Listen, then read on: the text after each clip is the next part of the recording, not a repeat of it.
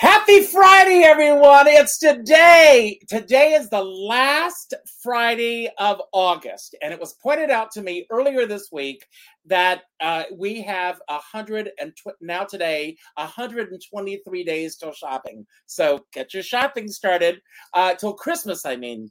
So I am very excited. I have three incredible women on this show today, and they all are celebrating life. They are celebrating theater. They are celebrating life. And I've always said, and I truly believe this, that if everybody began every single day with a show tune, there would be no strife in the world. And boy, does Mary Lotte prove that. Mary, you didn't know I was going to open with that? I did not know that. Well, you know, it's one of my top 10 favorite show tunes. That's why I shared it. I know, and I'm so thrilled that you sent it to me. I want to begin by asking who or what did you celebrate today prior to today's show? I celebrated the fact that I was getting ready to visit my brother in San Francisco. So I completed just about everything I needed to do in preparation. So that, and mainly the second part was celebrating getting ready for this. Well, when was the last time that you saw your brother? Last August. So it'll be a year. So it's the 65th birthday of the two of you together from last year. So here it is. We haven't changed a bit. You haven't changed a bit. I asked for a photograph of all of our guests today because those who know the show know that I always ask for a photograph around 5. I think you're a little younger than 5 here. But this is, to me, it's the purest self. It's before life begins to tell you who you are, who you should be, who you shouldn't be. What do you think of when you see this photograph here? And I absolutely love this photo. Well, I remember loving my little brother, who's the one I'm going to be visiting, and he was just so cute to me as a young kid. I think I was 4 there, and as a young kid, I just adored him. And then I had because my brother was about 7 years older than us, so he always was, going off to school and doing his thing. But then as we got older, I became very, very close to my older brother. So we were all very, very close. Now, all three of our guests today are all from California. Oh, or not. And I know that you grew up in the Haight-Ashbury section of San Francisco. Yes. And as you say in your bio, which I do my research, that you grew up before the hippies invaded the area. So, but one of the things that I loved reading in your bio that is so apropos for this particular show is the fact that you loved walking past the store windows and seeing them change the stores for all of the holidays. And you think that instilled in you decorate your house for every single holiday. Every month.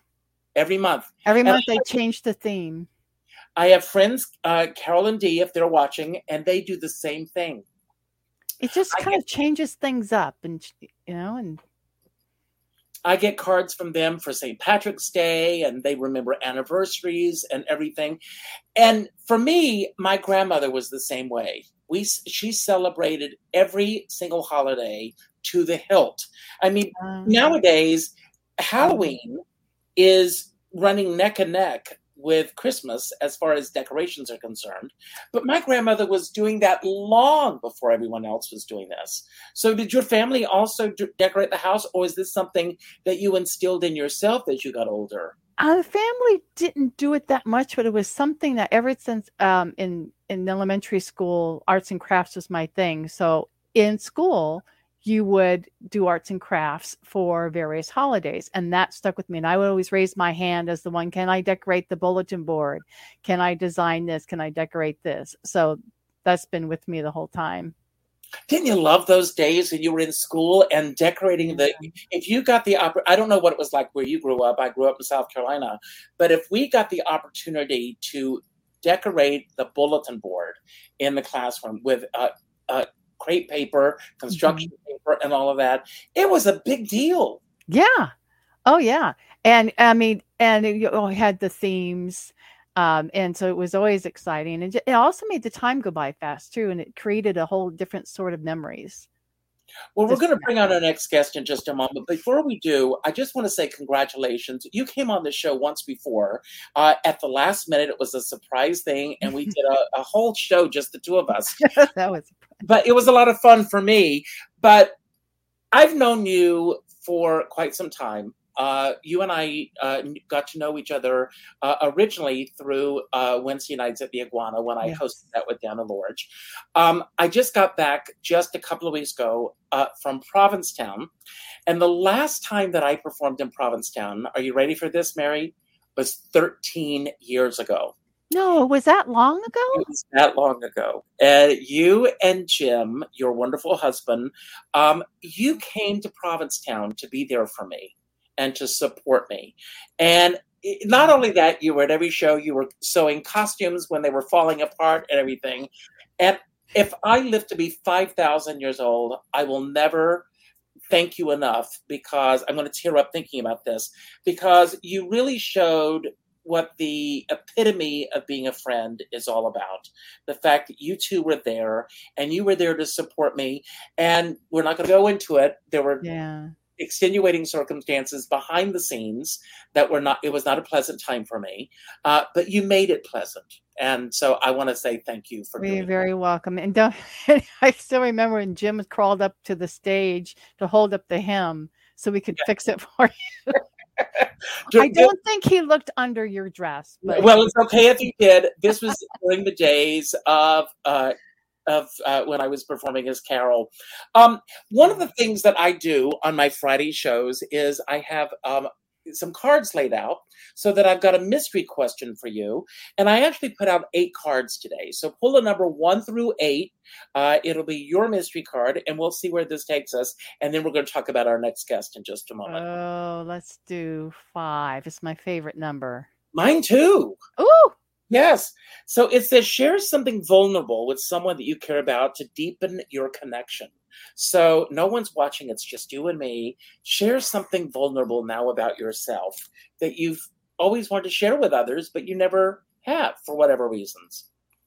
Oh, I'm getting better about doing that, about sharing myself, but it's still a little, I consider myself an open person, but I'm really not. I'm very protective. So I'm like an open person with the curtains closed where I'm peeking through it. And once I gain your trust, then I open them up for you. So I like to give the impression that I'm an open person, but I'm still very cautious and closed at the same time. Well, that's a vulnerable aspect that we know about you now. Yeah. Yes. Well, question. Growing up, who were 2 influences on you musically, whose music you listened to around the house? My mother used to listen to country and western. And it wasn't my favorite, but she had the country and western radio stations on. My older brother had a variety, the Beatles, the Ventures. I mean, we're going way back. So he always influenced me on the Beach Boys and all that. And then, so I just became, and also classical. So I was exposed to all sorts of music and became a lover of all sorts of music. So I guess they were the initial influence, and then the Ed Sullivan Show. Well, our next guest, and I bring this up because I have met her through the world of the virtual reality, I guess it is. We've never met physically, but she's been influenced by both Judy Garland. If you have to ask Judy who or Nat who, this is not the show for you. But she was influenced by both Judy and Nat. And before I bring her on, I want to share a little clip of her performing as well. And here she is. And I think this is at the Gardenia.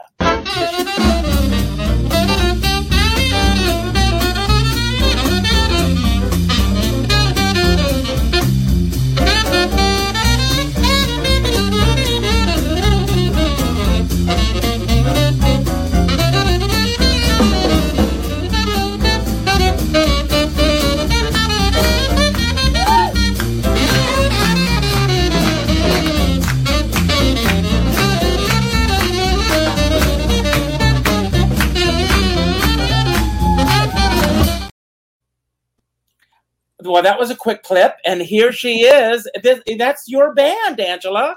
That is my band.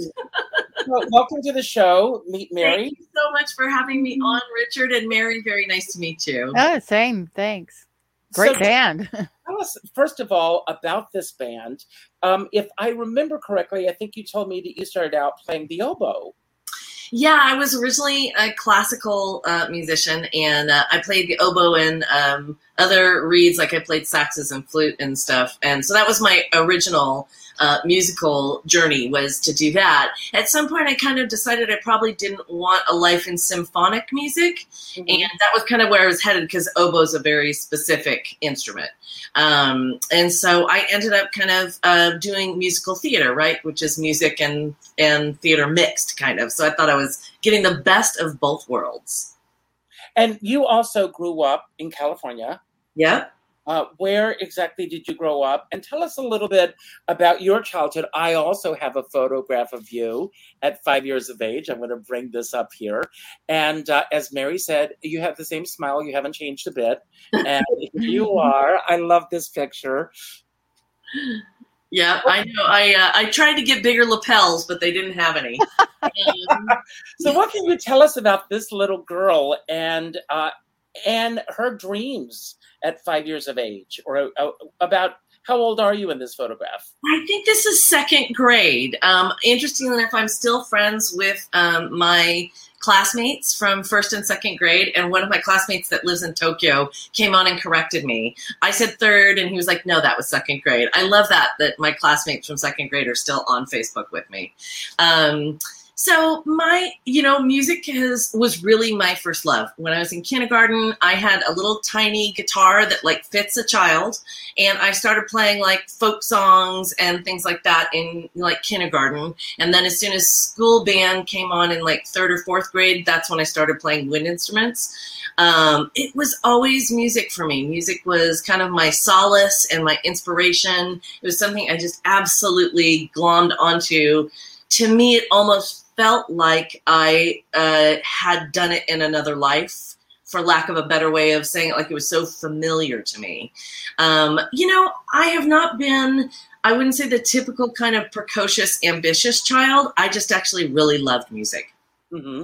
So it wasn't about dreams of stardom for me. Judy and Nat. So how did this particular show come together that you are currently doing? It hasn't happened yet. It's coming up. It's there's a new venue in Los Angeles, which is very exciting, called the Write-Off Room, and it's right in the center of Studio City. That's how I found you, by the way, Angela. Yeah. So I will say the Write-Off Room, they are doing a boffo job in terms of marketing the artists that they are booking there. It's a love fest with myself and the people at the Write-Off Room. It is so hard to do music and theatrical endeavors these days. And so the people that you do those endeavors with are so important, because it is so hard and there's so little money to be made no matter what you do. So I love the people. Yes. and so for me, two things. There are two very separate things. I grew up with a very musical family, and my mom had a Judy Garland record that had kind of like a smattering of her different tunes from different eras on it. And, from Don't Rain on My Parade to Somewhere Over the Rainbow. And I grew up listening to that record, and I listened to that thing until I bore grooves into it. There was something about her voice to me that still inhabits everybody in this life who's a dreamer. Mm-hmm. So I sang Somewhere Over the Rainbow a couple of months ago, and it seems such a bizarre choice in our kind of skeptical Los Angeles audience. And yet, when I said to people, this is a song about dreamers and about hope, suddenly it resonated. And to me, there's something about the way that she sings that makes me feel very inspired and hopeful. And so she inspires me that way. And Nat King Cole is a totally different thing for me. I started kind of, the sound of his voice, for one thing, is just beyond magic, right? If anybody could capture the vulnerability and the realness that he does when he performs, a reluctant singer, I don't even know that anyone ever has, to me. And interesting, he just has a fascinating life to me. He was an activist before activism was a thing. But a interesting activist, an effective activist. So he didn't fight the fight when you couldn't be won. He fought the fight long term. Very, very interesting man. He was the kind of man that inspired when he played in the South and they wouldn't let him stay in the hotel that he was singing in. His whole band loved him so much that they went to his side of town and stayed. That's a very fascinating character to me. So not only is his music inspirational to me, but I find his character inspirational. That's incredible. And I want to do a shout out to Will Friedwald. He has an amazing book on Nat King Cole. I don't know if you've read it or not. I will. And the interview that I did with Will is on demand on my YouTube channel. So check that out. Fantastic. But you also, I have another photo here. Well, congratulations to all of you who survived the hurricane last weekend. Thank you. This has been rescheduled. And tell us about this show. So we're lucky enough to play, again, at a really amazing venue that's out in a little town that's a bit east of Pasadena called Monrovia. And it's a little bar called the Pour House in Monrovia. And, you know, we've just developed a relationship with the owner of that show, and we play there about maybe every other month, sometimes every month. And it's a place where we, since it's a smaller venue and it's not set up for live music in the way that a club is, we play a lot of really jazzier stuff. One of the interesting things about having put together an octet is it can sound a little like big band and it can sound a little like jazz. And so we actually kind of thread that needle in this place, the Pour House, where we're playing this coming Sunday. We'll be playing kind of our jazzier sets. So we do a couple sets while people eat their brunch. Well, we're about to bring on our next guest, but before we do so, there are 7 mystery cards laid out. So pull the number 1 through 7. 7. And the question or statement is, which emotion do you struggle with the most and why? And I'm going to ask, because I'm all about the arts.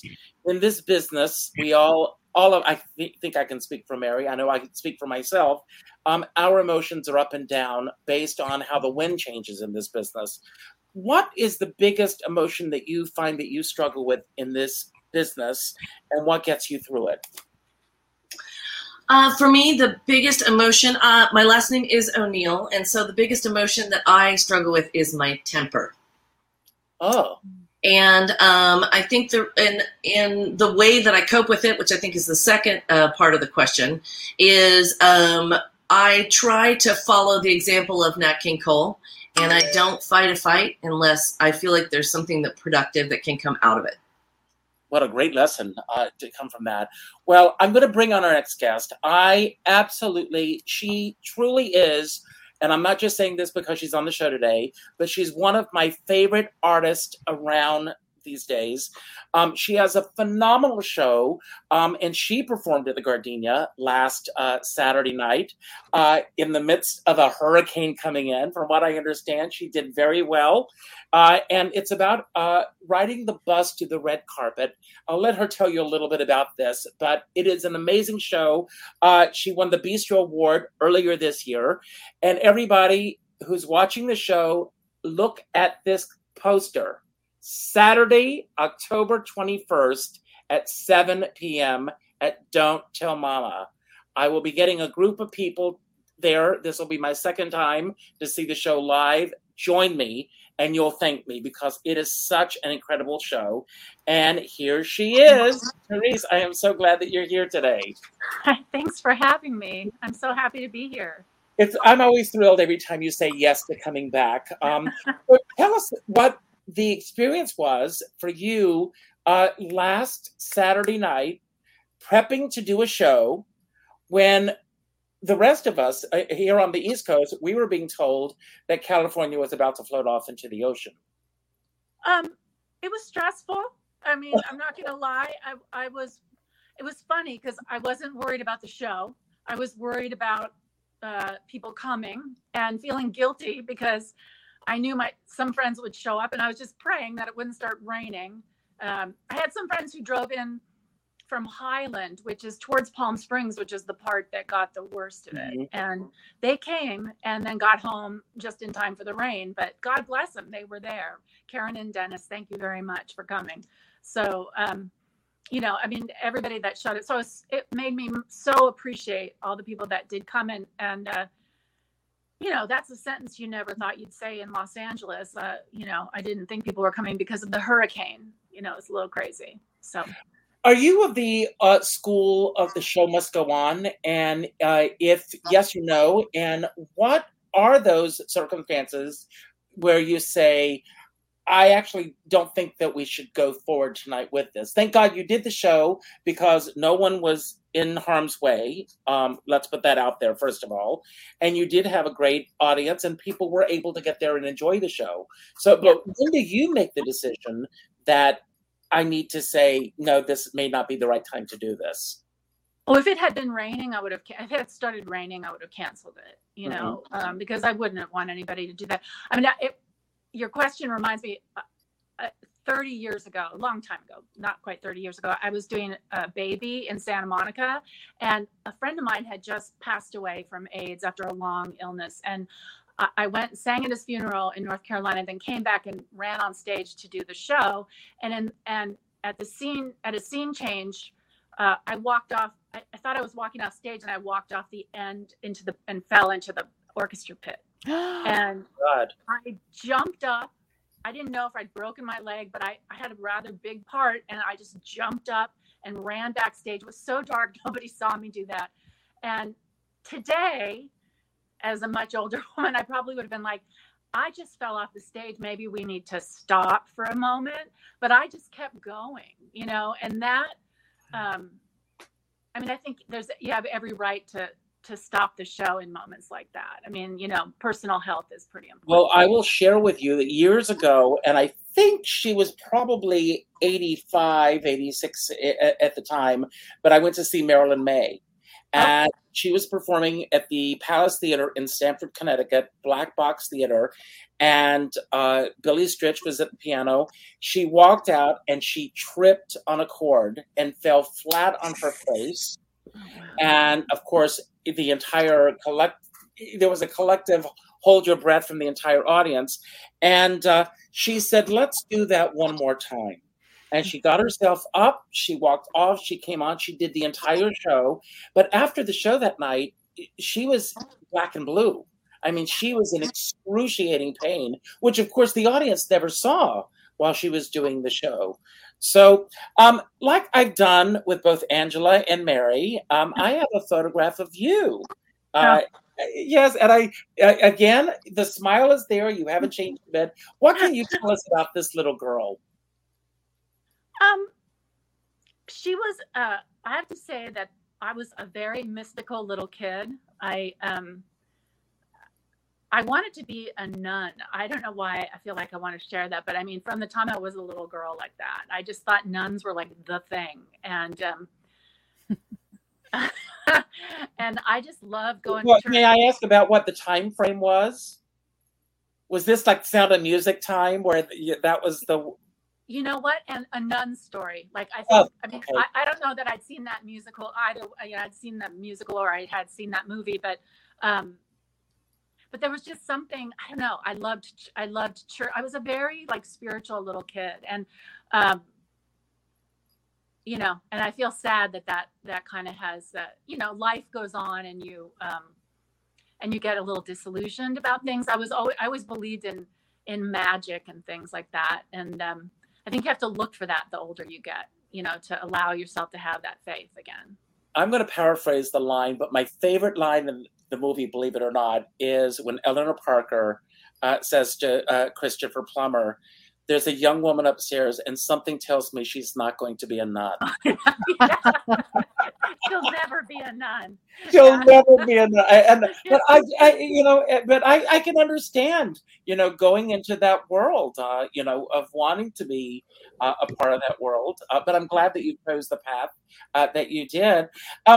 You and I have spoken a few times, but I mean, this year, finding out that you won the Bistro Award, being a part of that, you put your heart and soul into a project, like Mary winning the MAC Award as well with her show. You don't do it for the awards, but when the awards come along, it's validation from the industry that, yes, you've earned the right to now call yourself award winner, and that will never be taken away from you. So what was that aspect like for you, adding to all the other accolades that you've achieved this year?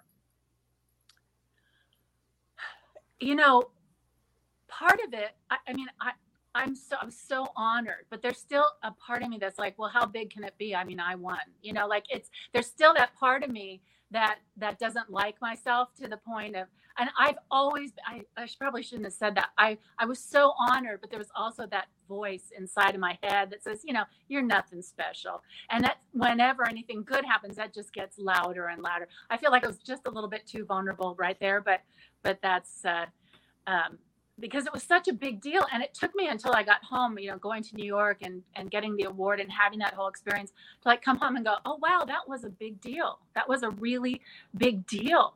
And sometimes it just takes me a while to let that in. Does that make any sense? It makes perfect sense. I listened to an interview yesterday with Joan Rivers. And Joan Rivers she said everything that's happened in her career, she's had to claw her way to get it. I mean, even when she did Broadway Bound on Broadway, she replaced Linda Lavin, and I saw her do it. She was phenomenal. She flew herself to New York on her own dime because nobody believed that she could do it because she was Joan Rivers, the comedian, and they didn't think that she could do these other aspects. I think we unfortunately live in a world where people try to pigeonhole us, and I think that has a lot to do with us believing, you know, questioning our body of worth, as I like to refer to it, when these things do come along. But I'm going to ask you, there are 6 cards laid out, so pull your card, and then we're going to have a little round robin about the creative process with all of you. Okay, number 6. Number 6, and your card is... and I already know the answer. I think I know the answer to this. But in your own words, how are you doing good in the world now when it comes to the world of entertainment? And how do you feel about the level of impact that you're currently making? And don't feel that you're not making an impact, because you are. No, thank you. No, that's the part of me. But I have to say, because I talk about some stuff in my show, you know, I talk about being a survivor of sexual abuse in my show.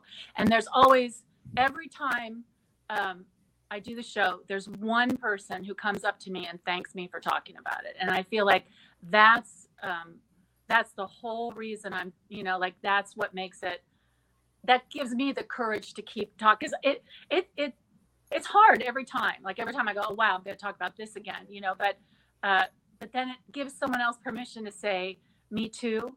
And thank you. Because that, you know, that makes them feel better that they're not alone. So I think it's that language of the heart that you're talking about, right? It's those connections. It's those things that tie us all together.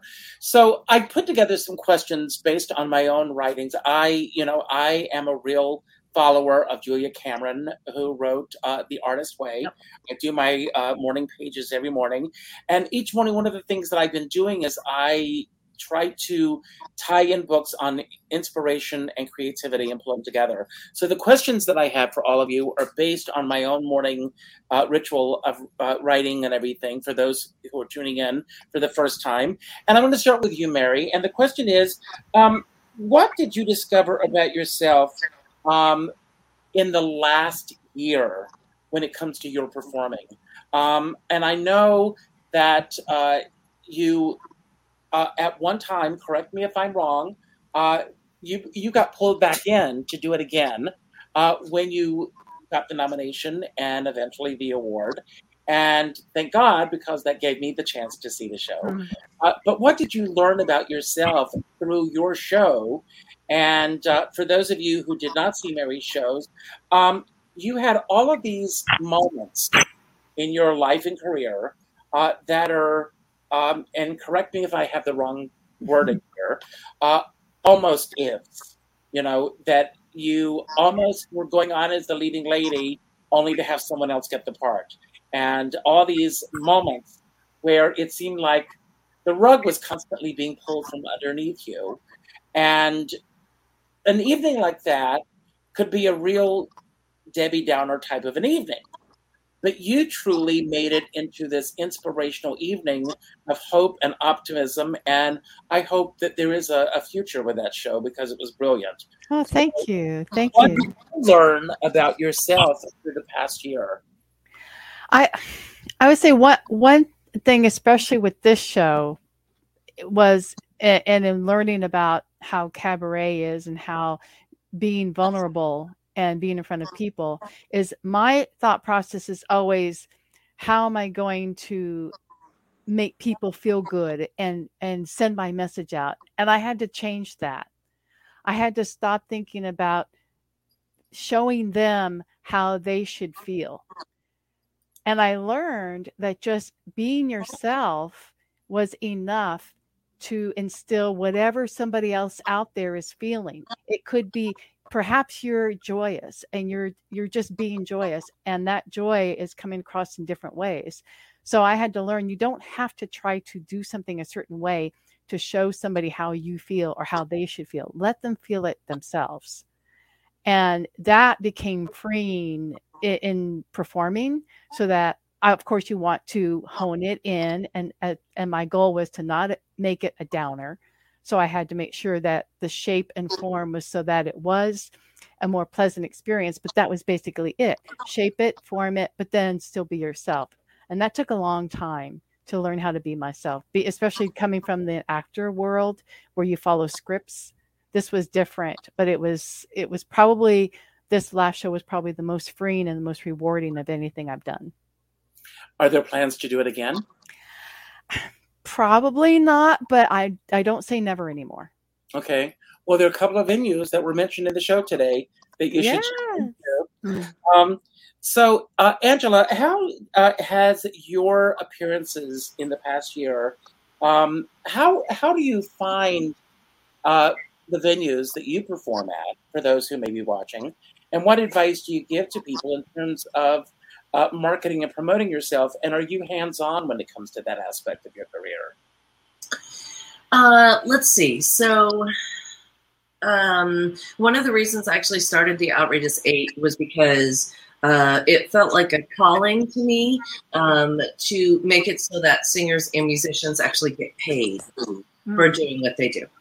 It feels like the line has been blurred between people doing music and stuff for kind of a hobby and people doing it for a living. And so my goal with putting this band together was to create a small enough band that we could fit into a little bit smaller venues. And I insist on the musicians being paid. So for me, my criteria for playing at a venue is that they will pay the musicians what they deserve to be paid.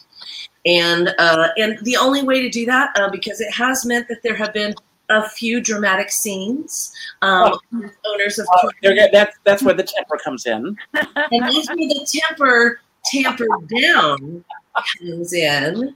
But everybody in the band is always like, I kind of wouldn't want to meet you in a dark alley. I have had to go toe to toe with a few people to get them to pay what they promised to pay the band. Wow.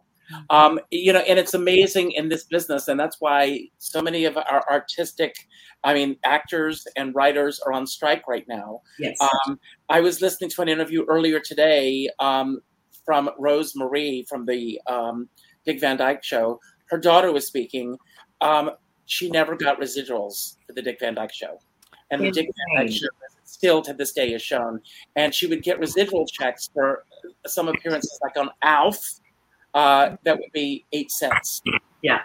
And these producers on the other end are making lots of money, and then they can understand why the artists are so upset with where they are right now. Well, and one of the things I've learned over the years is that a lot of it has to do with setting precedents. If people will work for free, people will work for free. And one of the positive things I want to say is there are a couple of venues like the Write-Off Room that we're doing that, Judy and Nat at. We've played at Campus Jacks in Newport Beach, which is a huge jazz club that we've played at a bunch of times. Those people are on the same mission that I am. Which is to really make sure that everyone gets paid a living wage. That is one way to do a big universal precedent for the future. For people who are coming up in the music industry, they have a hard time having hope that there's anything to do with your musical talent. So my hope is to leave a little bit of that behind. Well, God bless you, because, you're singing my song and dance. I believe that we are our worst enemy in this business, and I'm talking about the artist, who will allow this to happen. And as long as you allow it to happen, trust me, it's going to happen. Yes. So, Therese, you, as we've already mentioned, won the Bistro Award this year. And do you feel that winning the award, and you're going to be coming to New York, I will also add, to do your show again. You're going to be part of the New York City Cabaret Convention. So congratulations to that as well. Do you feel that having these two check marks next to your name make it easier or harder for you in this business? It's so weird because I don't know where to go from here. Like I want to do something new, but I'm not quite sure how to even start, And so I think, because you do start to think like, okay, how do I follow this up, But, but also it's all just so amazing to me because I gave up on this a long time ago. Like I really had given up on all of it. And so this all feels like icing on the cake. It's so amazing, so I'm so grateful. I just feel the gratitude I feel that they've allowed me to be part of the New York community. It's amazing. So I'm so grateful for that. Oh, good. Mary, how did the show that you just did, how did it come about? I was feeling like I was ready to do another show based on the 10 years I had spent learning and seeing other people's shows and saying, I'm ready to try to take what I've learned and see if I've improved and tell my story. Because one of the things that came up from one of my casting agents said, what is a show that has a song in it, or what shows would you still like to do at this time? And thinking about that made me realize, well, I'm a little older, so all the ones I wanted to do that I had the opportunity to do, that I had the opportunity to do was cast in, but got taken away from me. There's a lot of them. There's a story.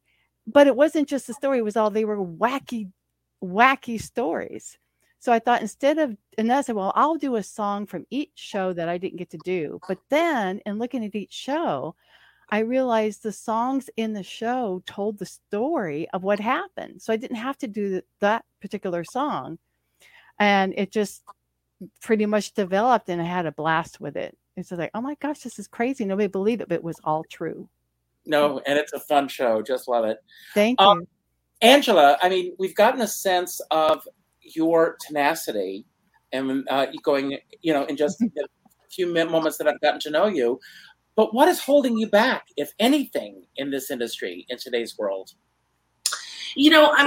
I guess I would say I don't think there's anything holding us back except for I feel like there's a disconnect between streaming and the general public understanding that artists don't get paid for that. Mm-hmm.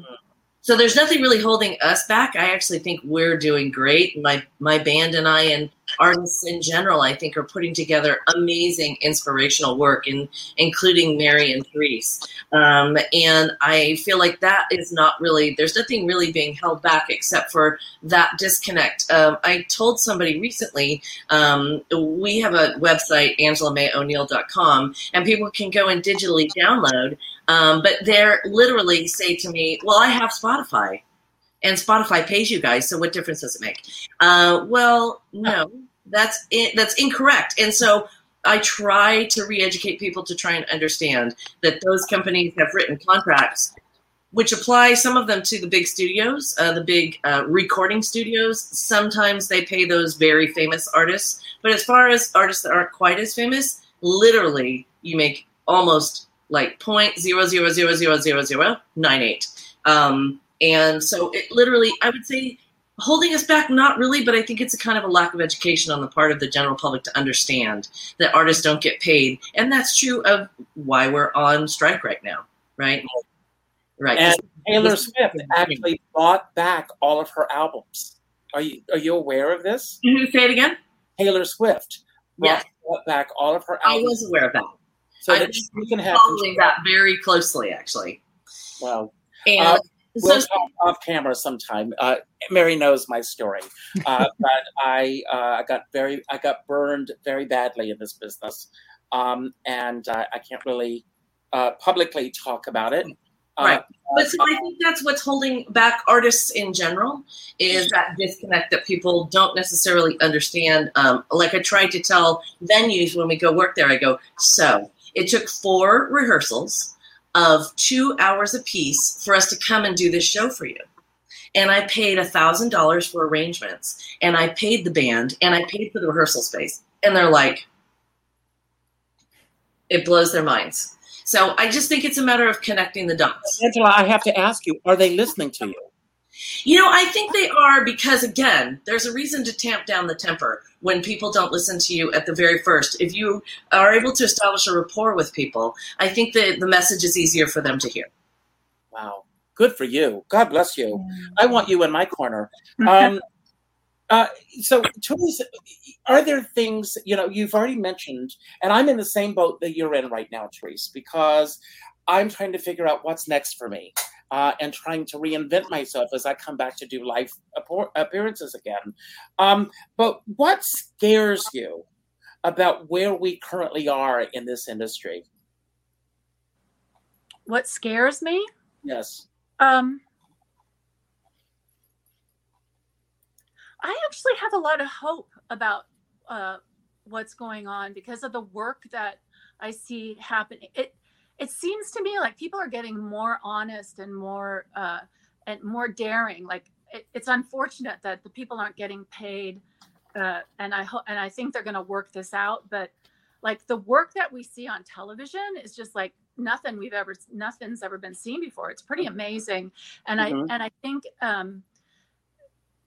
So I think, I don't know. I think people are getting much more honest. So I actually don't feel afraid. I feel hopeful, which seems kind of, there's a lot of work to be had if you get out there and get after it. Right. But there's so much more work now for people of all, you don't have to look a certain way or be a certain way. You can just go out and do your thing. And there's a place for you. It feels like there's a place for me, which I never thought there was. So. Yeah. Well, that's great. I love that. Mary, when it comes to your art, where do you find that you find most of your wisdom? My wisdom. Oh, wow. Well, you're a great. Basically, I would say I'm inspired by other people. It really is. I I used to try to want to be like other people. And that's another thing that I discovered in myself later on. Just like, you don't have to be like somebody else, be yourself, because there's something valuable in everybody instead of trying to mirror somebody else. So I've learned a lot by watching other people and realizing, oh, I like that aspect of them. They make me feel this way, and just enjoy it. So I guess just really by other people, really. I love that. And I feel the same way. Angela, how did you feed your soul this week when it comes to your art? Feed my soul. Oh, that's such a fun question. It's frustrating being so on the other side of like the money earning in my life. I'm a prop master in film and television, and of course we're on strike. And I support the strike 100%, and it had to be done. Unfortunately, it was one of those things that had to happen in the course of history. So now is as good a time as any. But I haven't worked since March, and so it's five months or so without paychecks. And I found myself about a week ago or so being just like, I feel antsy, like stir crazy a little bit, and so for me, the way I feed my soul is. That can be a very self-defeating behavior for me, to feel that like frustration and there's nothing I can do. So when I feel that way, I bake for my neighbors. So I had so much basil. I know you want to sit and live next to me now. I had so much basil, so I actually made fresh pesto for all of my neighbors. And if nothing else, it distracted me from how antsy and frustrated I was feeling, like there was nothing I could do. I find that a very productive behavior. If you could do something for someone else, at least for the moment, it distracts you from your own. And a lot of times when you come back to whatever the problem was that was bothering you, it kind of resolves, or you have a new perspective. So that's what I do. I try to do something for somebody else. I love that. And I'm in the same boat, and you'll hear my closing remarks later. So, Therese, with the show that you've done so far, name 3 highlights, things that stand out for you beyond getting the Bistro Award. 3 true highlights that stand out with this particular show. Things that you're grateful for. That it was done during the pandemic, so that I had some place to be and something to work on, and that Doug let me come to his house so we could rehearse with Jeff over Zoom. That was amazing to have that whole process going on.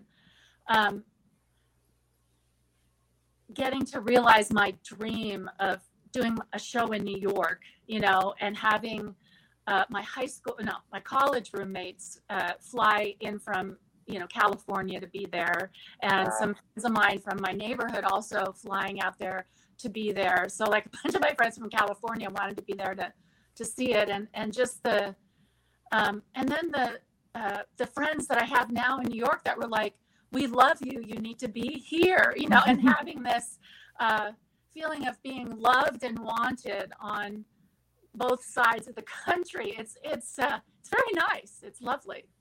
Oh, and we do want you here. Mary, would out of the shows that are currently going on, so we're going to put 3 shows that you would love to be a guest on.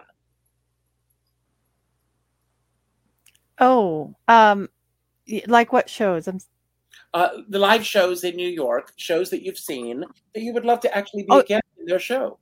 You mean like Broadway shows? No, cabaret shows. Cabaret shows. Oh, wow. There's well, okay, only because it's at the top of my head. The one that Jeff Harner is doing, and just because it came right, and now that Therese is on, hey, you need a backup singer. You mean the New York Cabaret Convention? Yeah. Okay. Yeah. And then also, you mean that kind of show? Yes. Any show. Oh, all right. And then also, I always tease those girls. Okay. I always tease them and say, I should be your backup singer. So if you don't know those girls, it's a four, and I And always I love tease them. that I'm going to be their one backup singer for the four girls. Yes. They haven't asked me, invited me yet, but I'm still hoping. Well, I better be watching. We'll get that out there. Let's see. So, Angela, and I'm going to flip the question for you. With your band, who would be your dream guest that you would love to sit in and sing with your band? Oh my gosh. I mean, I'll tell you, a couple of the things that have been really, wonderful questions, Richard. I have to tell you, it's been so fun just watching, being a part of the show, and I want to thank you so much for bringing me on. Some of the artists who, over the course of my life, they've been really inspired by their writing. Is we did a cover on our last album of a song called New York Minute, written by Don Henley. I love this song. Yes. Mm-hmm. And I mean, it's on Spotify, sadly. So you can listen to it on there. But that song was inspired by the fact that one of my best friends actually passed away from COVID, and it happened so fast. And to be able to write lyrics like that, Don Henley. Okay, so Don Henley's one. I'm also inspired very much by Bonnie Raitt. We did a cover of I Can't Make You Love Me on another record that I produced this last year for our trumpet player in the Outrageous Eight. I produced his individual solo album, and I sang that song with a trumpet solo. And so Bonnie Raitt. Am I supposed to do three? Oh, you can do one more. Okay. So those two are amazing to me because they're amazing writers. And you know what? Back in the day, I did a ballet TV show as a prop master. And you know who one of my favorite singers is Sutton Foster. I think she's amazing. And actually, we were good buddies when she lived on the West Coast a little bit more. And she's just an incredible singer. I went to her show in Palm Springs and was blown away. So that's my third. Wow. And Therese, your favorite audience interaction with your show?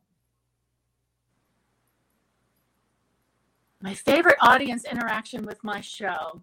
I don't know why this keeps popping in my head, but Andrea Marcovici came on Saturday night, and I was just floored that she was there. You know, it meant a lot to me that she was there.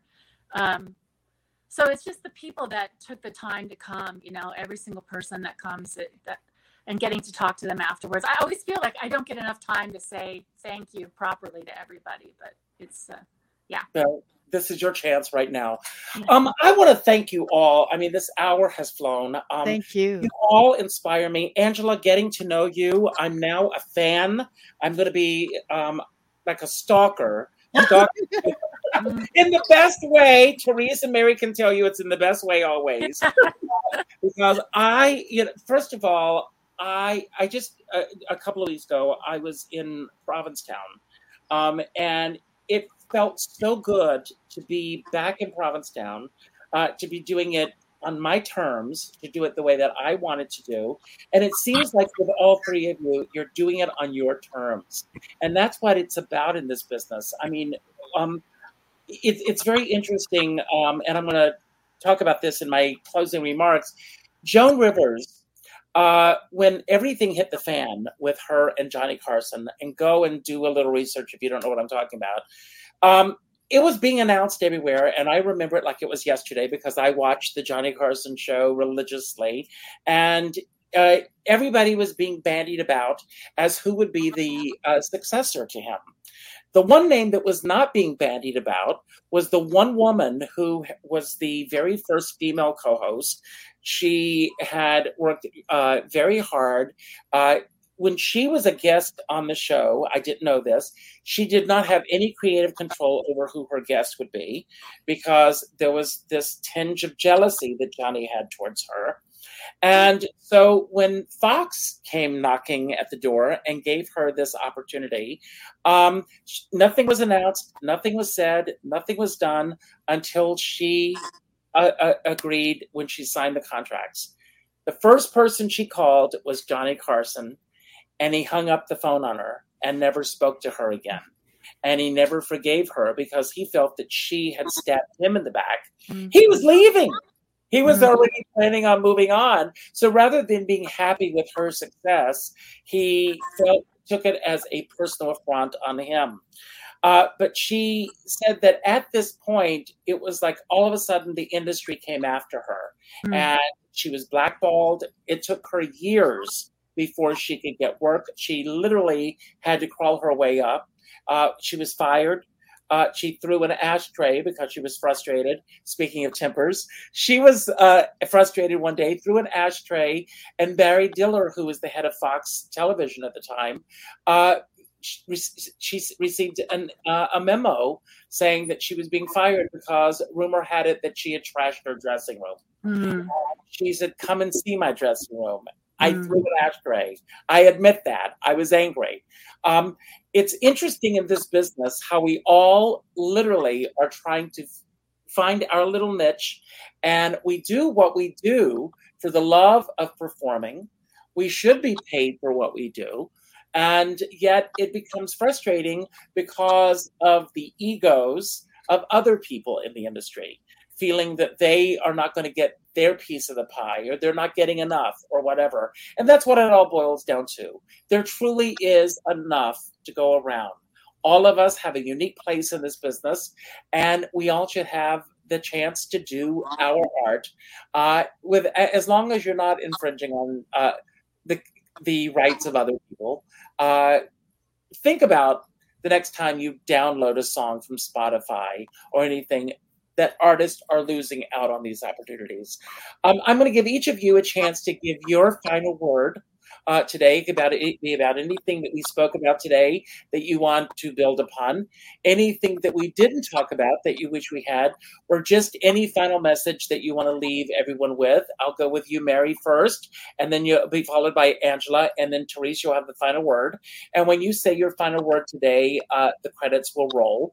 But I end every show by telling everyone to go out and do something nice for somebody else without expecting anything in return. Pick up the phone, go to your Facebook friends list, and the fifth name that pops up, reach out with a phone call. Not an email message, not a text message, not a private inbox message, but a phone call. And let that person know how they've made an impact on your life. And trust me, by doing so, you're going to make an impact on their life. I want all of you to do the same thing. And you truly will make a difference in that person's life. I have a dear friend, Sean Moniger, and he says, we are all in the same storm, but we're in different size boats. And I always say, I don't care what size boat you're on, as long as you have a skipper by your side. And with that, I'm going to leave the screen. And Mary, it's all yours. Thank you all, and make it a great week. As we all end August, end on a high note, and make September be the best September possible. Mary, it's all yours. Thank you so much, Richard, and everyone. As performers, we often get upset at ourselves and get down and kick ourselves when we mess up. And so considering that today is Kiss and Makeup Day, one of the things I'd like to share is that just kiss and make up with yourself. If even in life, if you get down on yourself because you made a mistake, you forgot to, whatever it is, don't forget to forgive yourself. Thank you. Good night. Wow, that's beautiful, Mary. I think it's been a really inspirational conversation to me, and my final word I'm not sure how it would apply to kissing and making up, but my final word would be, I hope that it gives some hope to younger folks who are coming into the industry, who might think like, oh, how will I ever make this work? I think that there are opportunities, and I would hope that this show and shows like it would give folks who are coming into the industry a little bit more hope as they start out as youngsters. So thank you guys, and good night. I would just say thanks to everyone who's come to see my show and who's watching today. And thanks, Richard, for everything, all your support and your fabulous work interviewing all of us and your support of the creative community. Thanks for inviting me here today. We had some technical difficulties. I'm on my phone. I just was a little flabbergasted, and I'm so grateful to be part of this today. Thank you so much.